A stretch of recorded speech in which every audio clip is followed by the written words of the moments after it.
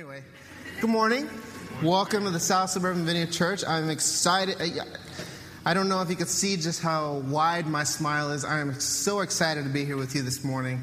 Again, I just want to say welcome to anybody who's visiting with us for the first time, the regulars, everybody who comes every week, and especially anybody who's listening to us on our website or podcast. I am thrilled to be here with you this morning. You know, one of the things that I really love about the South Suburban Vineyard Church, and I know that there are other churches like this, it's, you know, we don't have like original thought. I mean, some things, yes, but this isn't an original thought. But we actually believe, it may sound crazy, but we actually believe that you can live the good life. Amen. You can live it. Yes. You can live it. Jesus said in John 10:10, he said, I have come so that you might have life and have it to the full, and we are crazy enough to believe that Jesus actually tells the truth. And we believe it. You know, some people take that verse and say, well, obviously what Jesus meant is, you know, he expects all of us to be rich. That's not what we believe necessarily. But we just believe that, you know, your relationships can actually experience healing and health. Your finances, no matter how much money you have in your pocket, they don't have to be dysfunctional. You don't have to be always catching up. You can have a measure of stability and success in your finances. Your body can be healed. Your relationships can be healed. You can live the good life. Well, we've been saying, I think, all along, but in the last few weeks we've been putting some language to this, and we say, if you want to experience the good life, we need to be able to ask and answer a very short list of questions. And at the top of that list of questions is, who is Jesus really? Who is Jesus really? The good life will never really make sense unless we're able to ask and answer that question. Who is Jesus really? And we took the entire month of March to kind of go through that. And so I'm not going to talk about that today, but another question that we added to that short list last week is, who am I really? Who am I really? Because honestly, we could talk about Jesus all day long. We can rewrite the Greek manuscripts in beautiful calligraphy. We can be the most amazing Bible scholars, but unless we understand Jesus and who we are, we won't necessarily be able to experience all of the life that God had intended for us. We won't be able to experience all of what God had intended for us. I have the wonderful privilege of continuing our sermon series that we're just simply calling Identity. Identity. We're trying to answer that question, who am I? Who am I? And as a working definition, you know, it may not be the most technical definition, but as a working definition, we're using the answer to this question. Who did God hope for when he made me? Who did God hope for? What did God hope for when he made you? In other words, who is the person that God intended you to be all along? Who is that person? That is your real identity.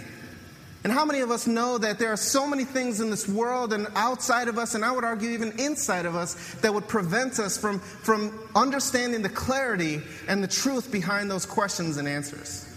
Last week, I thought Gina opened the series with a very powerful sermon about how comparison and constantly comparing ourselves to other people, other situations, constantly looking over the fence, prevents us from being able to answer that question, who am I?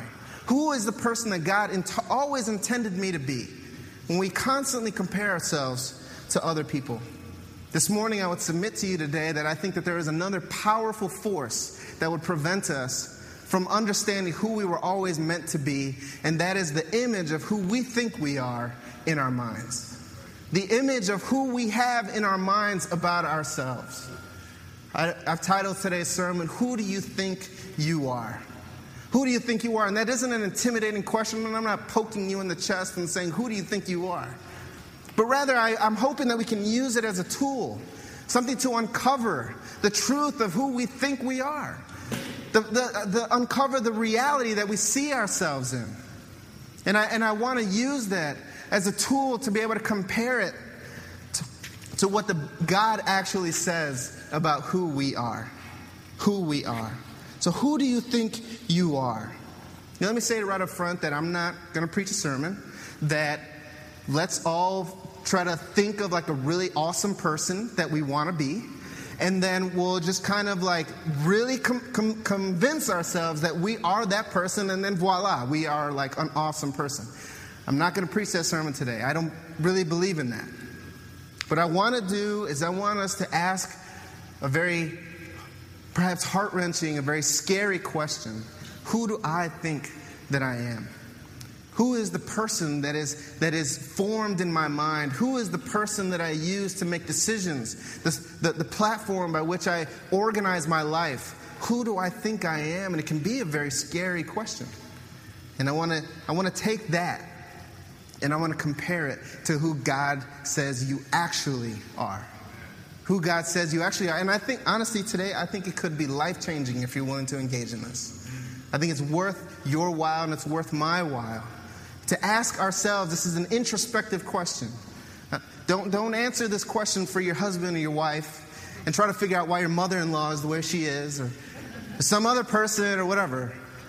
This is about you asking yourself, who do I think that I am? And I just want to begin. I mean, there's so many things that God tells us about ourselves, but I just want to begin to search the scriptures and compare that image of who we think we are to the image of who God says that we are. Do you guys with me this morning? Yeah. All right.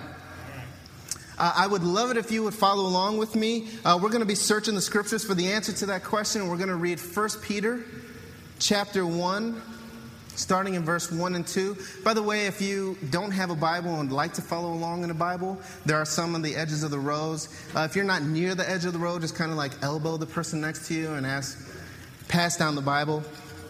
But 1 Peter chapter 1, starting in verse 1. While you're looking for that, let me just kind of explain a little bit about 1 Peter. 1 Peter is a book written by a guy named Peter, go figure. And he is writing to a group of people who aren't necessarily in the epicenter of Christianity in the first century. And what I mean is Jerusalem was kind of like the center of the action. That's where the apostles usually hung out. That's kind of, where they gathered, and that was the center of their ministry. And Peter is writing to the people who are kind of on the fringes. They're not necessarily in the epicenter. And so he's teaching them, he's admonishing them, he's guiding them. He's writing actually a very pastoral book. But what I really love about the book of 1 Peter is that he's teaching and doing all of those things in the context and using the framework of their identity in Christ. And I don't know, maybe 1 Peter would make sense if someone read it and they just kind of had their picture of their own, who they were. But I think it makes more sense when we understand the content of the book, and I don't know, I would argue maybe the whole Bible, when we understand who we are in Christ. So Peter begins the book by reinforcing their identity in Christ. So 1 Peter chapter 1, starting in verse 1. The words will also be displayed on the screen. I'm going to read this, and then I'm going to take a drink of water, and then I'm going to pray. Kind of in that sequence, or maybe I'll mix it up a little bit. We'll see what happens. So 1 Peter chapter 1. It says, "This letter is from Peter, an apostle of Jesus Christ. I am writing to God's chosen people who are living as foreigners in the provinces of Pontus, Galatia, Cappadocia, Asia, and Bithynia. God the Father knew you and chose you long ago, and His Spirit has made you holy. As a result, you have obeyed Him and have been cleansed by the blood of Jesus Christ. May God give you more and more grace and peace." Let me just pray. Lord God, I thank you so much for what you're doing in this church, God. I just get the sense that you're doing some amazing things, God. And it's a privilege to be a part of it. It's a privilege to just kind of be in the midst of it. Lord God, I ask that you would bless our time this morning. Lord, I know that you have so many things to say to us, God, and I know that I can get in the way. I know that I could screw this up. Lord, I ask that you would get me out of the way. Lord, would you just speak to every single one of us, including me, especially me, Lord, exactly what I need to hear and exactly in the place that I need to hear it. God, will you bless our time? Will you put power in this message? In Jesus' name, amen. This is a very short passage, and I probably should have read it more slowly to make it sound longer and more interesting, but it's a short passage, but it's so dense, it's so rich. You know, I get coaching from Gino on preaching, and I can't, especially this week, it's been invaluable. And he would tell me, you know, the mark of a rookie preacher is to just preach everything. And I wish that I could preach everything that is in these two verses, and I just can't. I can't. So what I'm going to do this morning is I'm going to zero in on a phrase that Peter uses that I think could potentially change our lives. If we just grabbed onto this phrase, we could have an incredible change in how we see ourselves. And I want to point out that Peter opens the book by saying we are God's chosen people. We're God's chosen people. This almost seems like a bumper sticker answer. It almost seems trite. We're God's chosen people. But I think this is so complex and so layered, and it can be potentially life-changing if we knew who we are in Christ as God's chosen people. I'm going to ask the question probably about, 20 to 25,000 times today. Who do you think you are? Who do you think you are? And I wonder if at the top of that list, or somewhere floating in the top of that description, we say we are God's chosen people. It might be the case that we just don't think of ourselves like that. But today I want us to explore what it might look like if we can say confidently and stand here and say, I am God's chosen people. So I want to begin by exploring the idea that we are God's. We are God's. And for the sake of the people listening to this recording, that is God with an apostrophe S. We are His. We are His possession. We are not, deity floating in the skies. No. We are His. We are His. We are His possession. I know that so much of the answer to the question, who am I, can be answered by asking the question, whose am I? Whose am I? Who or what ultimately pulls the strings in my life? Who or what do I really belong to? Who or what do I give my resources to? My time, my talent, and my treasure? Who really calls the shots in my life? And you better believe that whoever or whatever that is having a heck of a lot of influence on who you think you are. Who you think you are. I think if you're willing to be honest with yourself and ask this very tough question, and you ask the question, whose am I? Maybe you're shocked. You could be shocked. You might realize the people that you actually belong to are your friends. You belong to their influence over you. You belong to their judgment over you. You belong to what they say and think about you. Whose are you? You might realize that you belong to your job. You might realize that you belong to the success that your job gives, and your job is pulling all the strings in your life. You can't give up the attachment of the money that comes in because of your job. And everything about your life, the person that you see yourself as, is completely tied to your job. You might realize that you are completely tied and completely devoted to your family. And that sounds noble, and it is. It's a good thing to be devoted to your family, but they control everything that is a part of your life. You will do anything and everything to make them happy. Everything about your life is controlled by your family. You might even be controlled by your church. You might even be consumed and possessed by the influences and the judgment of the people at church. Now, this can be a very dysfunctional, and honestly, it is such a sad and horrible approach to following Jesus. And I hear people talk this way, and it's horrible what they've gone through when people, there is a roll call. People do experience a controlling possessiveness when they go to church, and that is horrible, and I hope that you never experience that here at the South Suburban Vineyard. Hope that you never experience that. But you ask yourself, whose am I? Whose am I?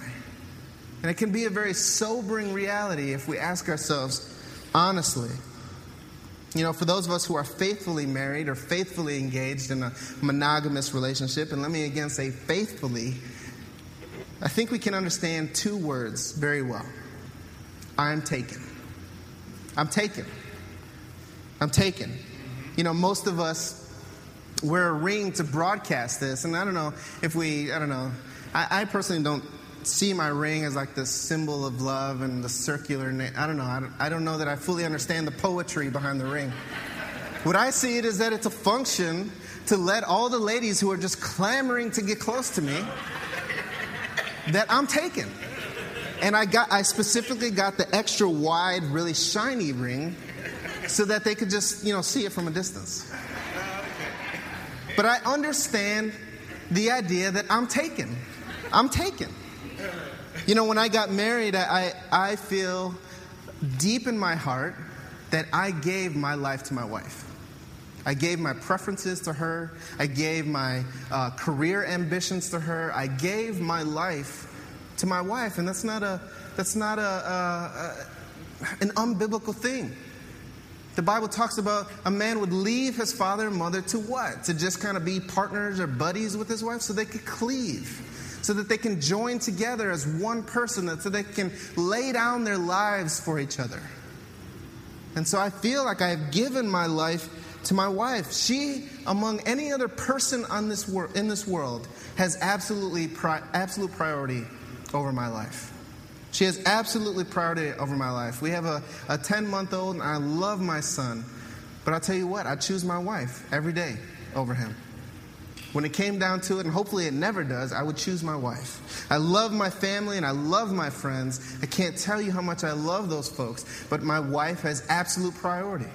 My wife has absolute priority. And I'll tell you, if Jenny looked me in the eyeballs and said, with sincerity and honesty, and not in a manipulative way, but if she said, your job is ruining our marriage, I would quit, like in a heartbeat. Honestly, I'm not joking. I wouldn't even go in. I would call in and say, I'm sorry, I quit. I quit. Because I have given my life to my wife. Why? Because I fear her? Because, I fear the consequences of what Jenny might do if I don't say those words? No, it's because I love her. I've loved her and I've given my life to her. I am hers. I am hers. And I know whether you're married or not, and I know not everybody in the room is married, but I think you can understand what it means to be in a committed relationship.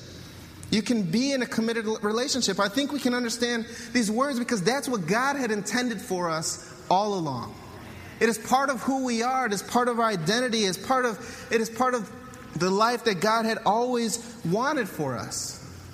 Think about the 10 Commandments. Do we have any Bible scholars in the room? What's the number one commandment? The number one commandment. Moses goes up on a mountain. God gives him a tablet. It's a fairly short list of things to write down. And the number one commandment is, you shall have no other gods before me.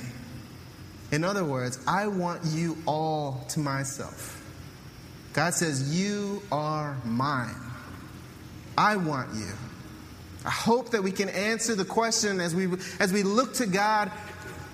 We say, who are you in relation to? I'm taken. I'm taken. I'm His. I'm His possession.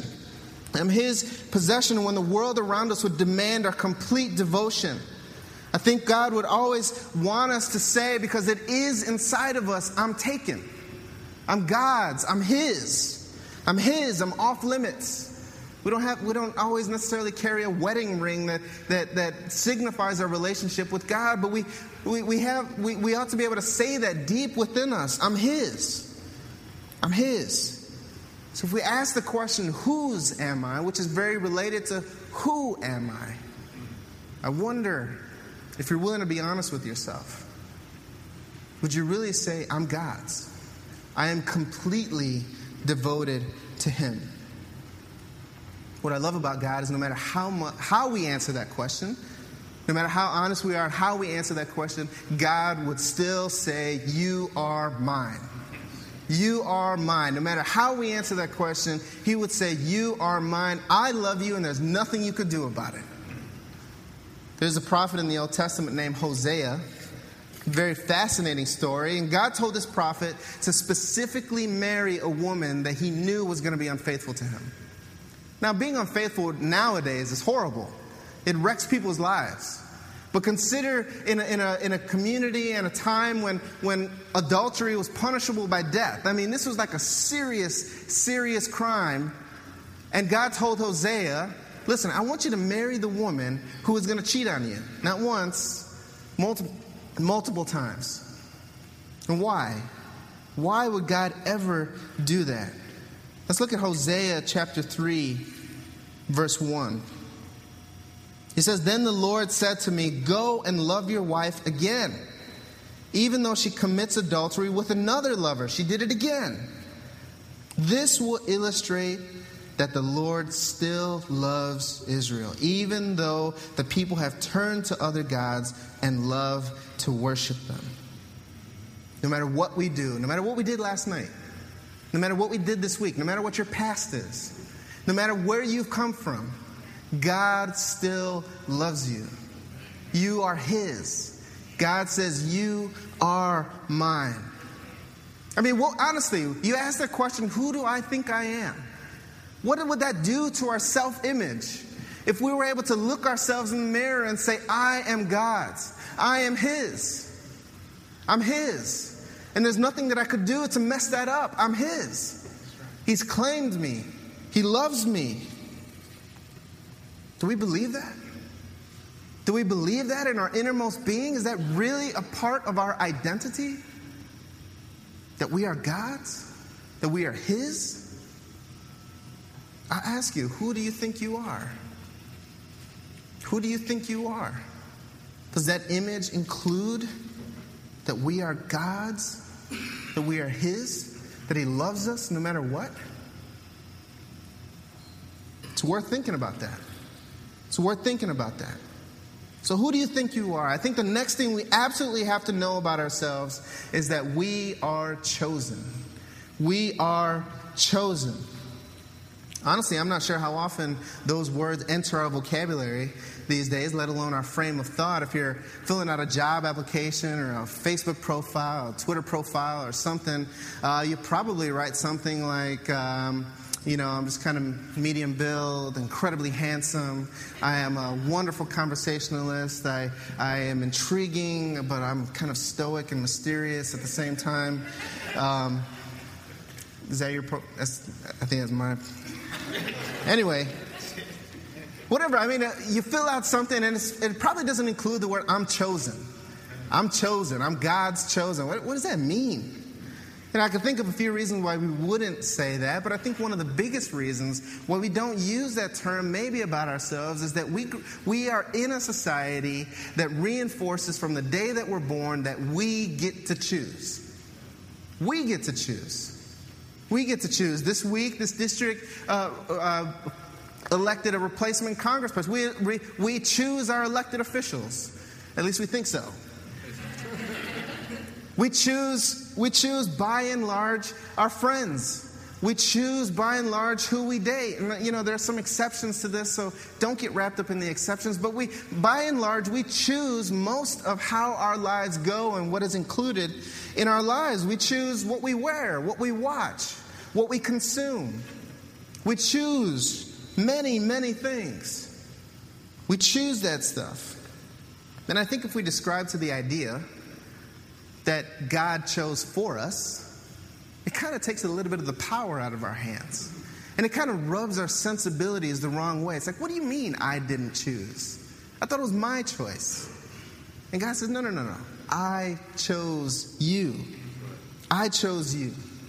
And if you're like me, and trust me, I do this often. If you're like me, you fall into a trap where you say, all right, God, I'll tell you what. Why don't you put your idea of my identity on the table? I'll put my idea of the identity on the table. We'll just kind of mix it together. We'll kind of maybe switch a few pieces around, and then I'll just choose which one I like best. And at the same time, we acknowledge, maybe God has chosen something long ago, but we still might press it to say, I want to choose. I want to choose who I am. I want to choose who I am. And that's what society tells us. You choose who you are, and you live that out. And God would say, listen, I chose you. I've already chosen the best possible version of your life. I have chosen the best possible version of who you are. Amen. Let me say this, and then we'll move on. The sooner we realize that God had always had a plan for who we were meant to be, the better off we will be. the sooner we realize that God has always had a plan for who we were meant to be, the better off we will be, the sooner we will be able to engage in the good life that God had always intended for us. The sooner we get past the hurdle that we kind of have to not choose and let God choose for us, the better off we'll be. So what does it mean that we're God's chosen? It can be kind of a lofty answer that doesn't necessarily have any concrete practicality to it. And so you put it on your Facebook profile. In fact, actually, if you want to pull out your phone and update your Facebook status, say, I'm God's chosen person, you have about, a few seconds. I give you permission. I give you permission. You're laughing at me, but I'm kind of serious. So what does it mean to be God's chosen? I think we need to answer this in two ways. And I'm sure that we could, if we talked a little bit more, we could probably identify more than two ways. But I think that we need to be able to answer this in two ways. And that is, we are chosen to be and we're chosen to do. Okay. We're chosen to be and we're chosen to do. Let me first talk about what I mean by we're chosen to be. I think God has chosen us to exist in a general state of being that should never really change. Never really change. What I mean is there are some things that we're just supposed to be that we don't turn on and off. We're just supposed to be these things. We're supposed to be these things. We don't wake up in the morning and realize, well, I'm going to be this today. God had intended us to be a certain way all the time without any sort of on-off switch. Let me give you an example. We are chosen to be in a relationship with God. We're chosen to be in a relationship with God. We're chosen to be close to Him, to be responsive to Him, to be obedient to Him, to be submissive to Him, to be close to the living God. We're chosen to be in a relationship with Him. Chosen to be in a relationship with Him. What would that do to our self-image if we understood that we are always chosen to be in a relationship with the living God, the King of Kings and the Lord of Lords? Let me just kind of bring this earth to earth a little bit. Imagine if the President of the United States, whether you agree with his politics or not. Okay, if you don't like the President of the United States, pick someone that you really, really like. A person with a lot of influence. And they said, you know what? Hey, listen, I want you to be in my inner circle. I want you to be really close to me. I imagine that would boost our self-image. I imagine that we would just kind of be floating, almost like, put the seal of the president on our left hand or something and just show it off or whatever. It would just infuse itself into us, and our identities would be changed if we understood that we are supposed to be in a relationship with that person. I wonder if you ask yourself, who do I think I am? And I say, I am in a relationship with the living God. Do we carry ourselves differently because of that? Does it infuse itself into our identity because of that? The King of Kings and the Lord of Lords, the creator of this universe, says, I want you to be all the time in a relationship with me. What would that do to us? We're also chosen to be filled with the Spirit. We're supposed to have a special connection with the Spirit of God. We're supposed to be motivated by the Spirit of God, to be directed and discipled by the Spirit of God. Our lives are always meant to have a very strong presence of the Spirit of the living God. We're supposed to be filled with the Spirit of God. We're not supposed to wake up in the morning and decide whether or not today we're going to be filled with the Spirit of God. We're just supposed to be filled with the Spirit of God.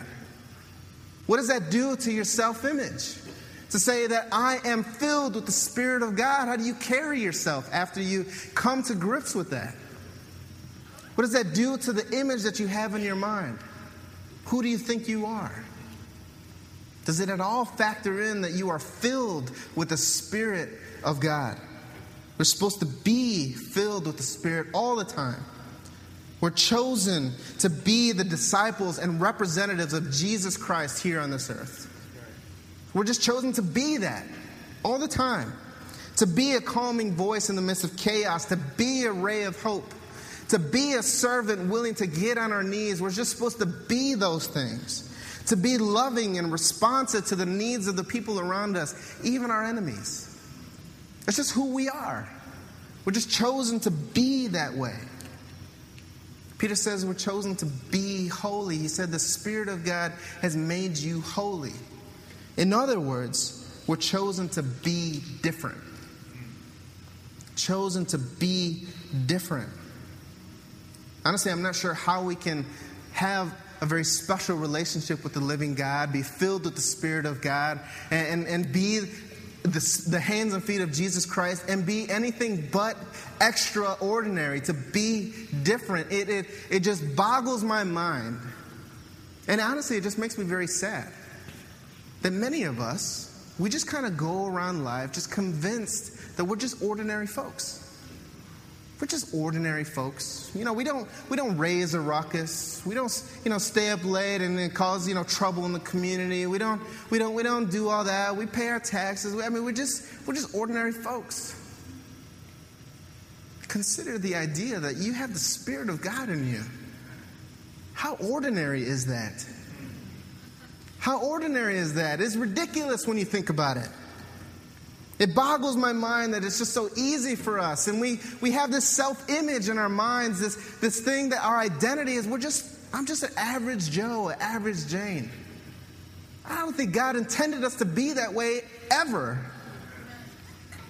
I don't believe in ordinary Christianity. I just don't believe in it. How can you be filled with the Spirit of God? How can you carry the seal of Jesus Christ on your life and say you're ordinary? You're not ordinary. It's part of your identity, and that's how it was always meant to be. That is who you are all the time. And we should never decide that when it's convenient, we turn it on and we turn it off. We're just always meant to be. We are meant to be special. We are meant to be chosen. We're chosen to be different. Because we're chosen to be different, we are chosen to do things differently. We're chosen to do things differently. When we say we're God's chosen people, it means that we're chosen to live life differently. Our actions ought to be a little bit different than the people around us. I think this is such an important part of our pursuit of God and our pursuit of a relationship with Jesus Christ, as we grasp the idea that because we're supposed to be different, we're supposed to do things differently. Unfortunately, many of us kind of get this backwards. We see our relationship with our God and probably our identities in Christ based on what we do instead of how we are supposed to be. Instead of one direction, because we are something, therefore we do something. We're just so focused on doing things. We're doing things. And from my perspective, this is a very oppressive way to look at following Jesus. We perform all these religious Christian things to do because that's what we think we have to do in order to be good Christians, in order to do what good Christians do. We go to church every week because that's what good Christians do.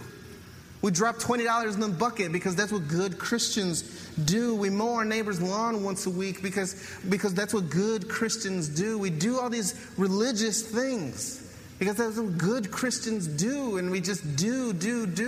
And we have no connection that we do because of who we are. We're different. We're different. And because we're different, we do things differently. We do things differently. I think Peter touches on something that is just so critical to our understanding of our identities in Christ. He says at the end of verse 1 and the beginning of verse 2, he says, His Spirit has made you holy. And listen, you need to write these down if you have a pen. He says, as a result, you obeyed Him. As a result. It's because of who you are. That's what prompts the actions of following Jesus. It's because of who you are that engages you in a life of doing things for the kingdom of God. It's because of who you are that pushes you to be who you're supposed to be in a very practical way. It's because of who you are that you do things differently. So what might it look like for us to do things differently because of who we are. Because we're honest, because we want to please God by being honest, we might not lie when everyone else is lying around us. We might not cheat on our taxes. We might not cheat on our spouses or our relationships because we're honest. That is who we are. It's who we are.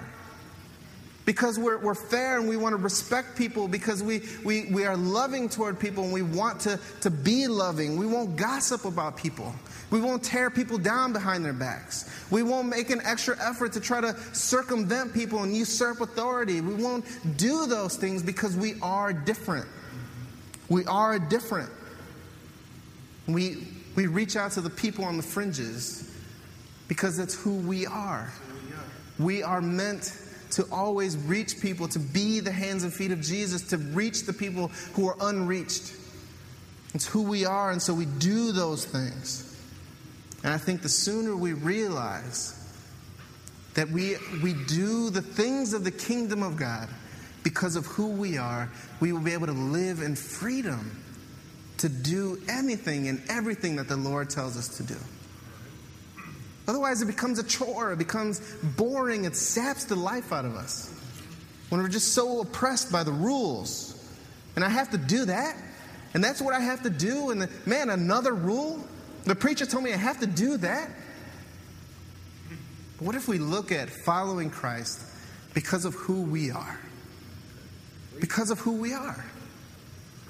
Because of who we are.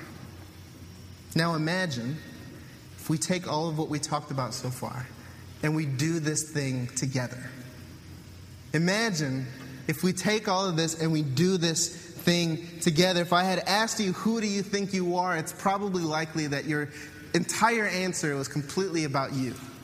And it's kind of a loaded question. I asked you to be introspective. But it's probably the case that you just completely think about yourself. You're an identity. We're in a culture that focuses on the individual. On the individual. But the last thing I want to touch on today is that we are a people. We are a people. I think it was God's intention for our lives that we were always supposed to be in the context of community. We were always supposed to find out who we are in the context of community. Why? Well, God calls us to be different. God calls us to be different. And different people who are different together just kind of were able to reinforce each other, to be able to support each other, be able to encourage each other, be able to learn from each other. We're called to be holy, set apart, and we're supposed to be drawn to each other. Jesus says, you'll know you're my disciples because of your love for one another. It says there's a community that we're supposed to be drawn to one another. I talk to people who are so convinced that they can handle it on their own. They could just kind of, take it or leave it. The community of God, the kingdom of God, the people of God, whatever. I just do things on my own. I just kind of see how it shakes out. I call those people like lone wolf Christians. They just think like, I'm just an individual. I don't need community. And I've noticed three things about people who decide to take that road. One thing is maybe they're surviving. Maybe they're still connected to God, but they're probably not thriving the way that they should be. The way that they should be. They're not experiencing everything that the kingdom of God has to offer because they're not within the context of other believers who love on them and pour into them and would bless them and encourage them and hold them up. And would hold them up. The second thing, what I've noticed is that people who just kind of go out and do things on their own is that they slowly deviate from the truth of God. They slowly deviate. Their idea of who God is, their idea of who they are, their identity is just everything about the kingdom of God just slowly deviates from the truth that we find in Scripture. They don't want accountability. They don't want people to be able to tell them, hey, listen, it kind of sounds right, but it sounds like you're going off in another direction. People who are just out there on their own, they just create their own theologies, they create their own doctrines, and it's slowly moving them away from the life that God had always intended for them. And the third case which probably is the most tragic case, is that people who just decide that following Jesus is an individual thing, they just completely fall away. Eventually, they don't make it. They just slip away into the darkness. And it's devastating. And it's devastating to see that. And I just say, man, I wish you would have plugged into community. I wish you would have plugged into accountability and seen how your identity, how the life that God had always intended you to live flourishes and comes alive when we're in the context of community. I think it's very easy for us to forget that we are a part of a community. We're a part of a community. We are an incomplete version of the body of Christ. We need each other. You need me, and I need you. That's not arrogance. That's just how God designed it. I can't do what you are supposed to do. You can't do what I'm supposed to do. In fact, I get into a lot of trouble when I try to do what you're supposed to be doing. My life force, just everything about my life is drained when I try to do what someone else is supposed to be doing. And you might find yourself in a similar situation. We are meant to be in community. You know, I would even go so far as to say the full scope of our individual identity cannot be realized unless it is in the context of community. In the context of community. I don't know that we'll ever find out who exactly we are in the complete sense of who we're always supposed to be unless we find ourselves in community. When other people can speak into our lives. When other people can bring things out of us. When we can use our gifts and our talents and the things that God has meant for us in the context of community. I don't know that we can achieve the good life that God had intended for us if we decide to just kind of do this on our own. We live in the context of community. We are God's chosen people. We are a people. We are a people. It is part of our individual identity to say, I am God's chosen people. It may not make sense in a grammatical sense, but it makes perfect sense when you're looking at it through the lenses of Scripture. We're meant to be part of a bigger picture that advances the kingdom of God. Imagine I mean, I just dream sometimes. Imagine what we can do as a community of people of God for the kingdom of God if everybody understood who they were in Christ Jesus. I mean, just take a moment and picture that. Just imagine a picture that what your life would do, how it would change if you just understood to your very core who you were in Christ Jesus. Now imagine if you get 50, 100, 1,000 people who are all marching to that drum beat. And that we press the kingdom forward together. And that we are so convinced in who we are and our mission and our vision and what we're supposed to do as a community and our identity, even as individuals, but as a community, comes together. Imagine what we could do to wreak havoc on the kingdom of darkness. We press the kingdom of God forward. So often, especially within this culture, I said, no, I want to do it my way. I just kind of want to be by myself. Don't tell me what to do. I just kind of plug in whenever I want to plug in. And I suppose we can do that. But I don't think we'll ever live the life that God had always intended us to live. Imagine what it does to our self-image, that image in our mind. When I ask you, who do you think you are? You say, I'm God's chosen people. I'm part of something big. Part of something that's beyond me. We're pressing the kingdom of God forward. I'm part of that. What does that do to the image that you have in your mind? Who do you think you are? So what's the big picture here today? The big picture is God was very particular when He made you. He made you very special, very individual, with a purpose, a specific plan, a specific individual identity. He made you to do something, to be something. And He says, you're mine. I don't care what you did last week. I don't care what you've done your whole life. You're mine. I choose you. You weren't an accident.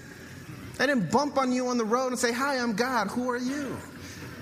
He said, you're mine. I've chosen you. I thought about you long ago, before you were ever a glimmer in your mother's eye. And I chose you. You're mine. We're chosen for a purpose, We're chosen for something. We're chosen to just be in a relationship with God all the time. We're chosen to be filled with the Spirit. We're chosen to be the hands and feet of Jesus all the time. We're chosen to be something. And because of that, we're chosen to do some things. We're chosen to do some things. A natural response to being something is to doing something. And so we're chosen to do those things. And again, I would just imagine I get tingles down my back when we can all do that together. Together. When our lives are changed by the impact of knowing who we are in Christ. If we did that together, man, I just get goosebumps thinking about it.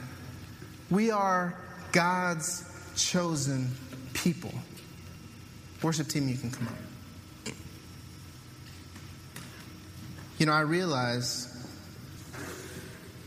that one of the struggles that we have in this life is that we are constantly fighting against who we are. We're in a society that pushes back over and over and would demand that they know what's best. We create this image of ourselves in our mind of who we think we are based on so many variables, so many things. And I would ask us again the question, who do you think you are? What is that image that you see in your mind when you close your eyes and you say, who am I? Does it have anything to do with who God says you are? Are you really motivated by who God says that you are? Listen, this is just the tip of the iceberg. This is the beginning of a number of weeks that we talk about who you are in Christ.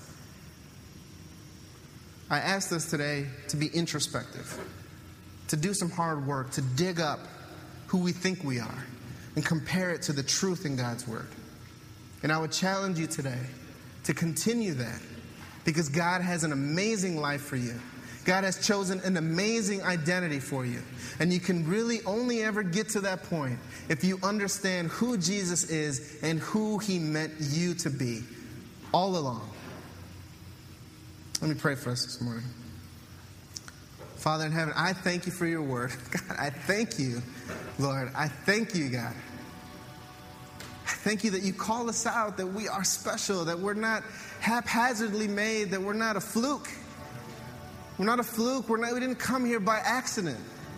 This isn't just, us wandering and floating in a universe of just uncertainty. Lord, you had a specific plan for us all along, an identity for us all along. And Lord, I thank you for that.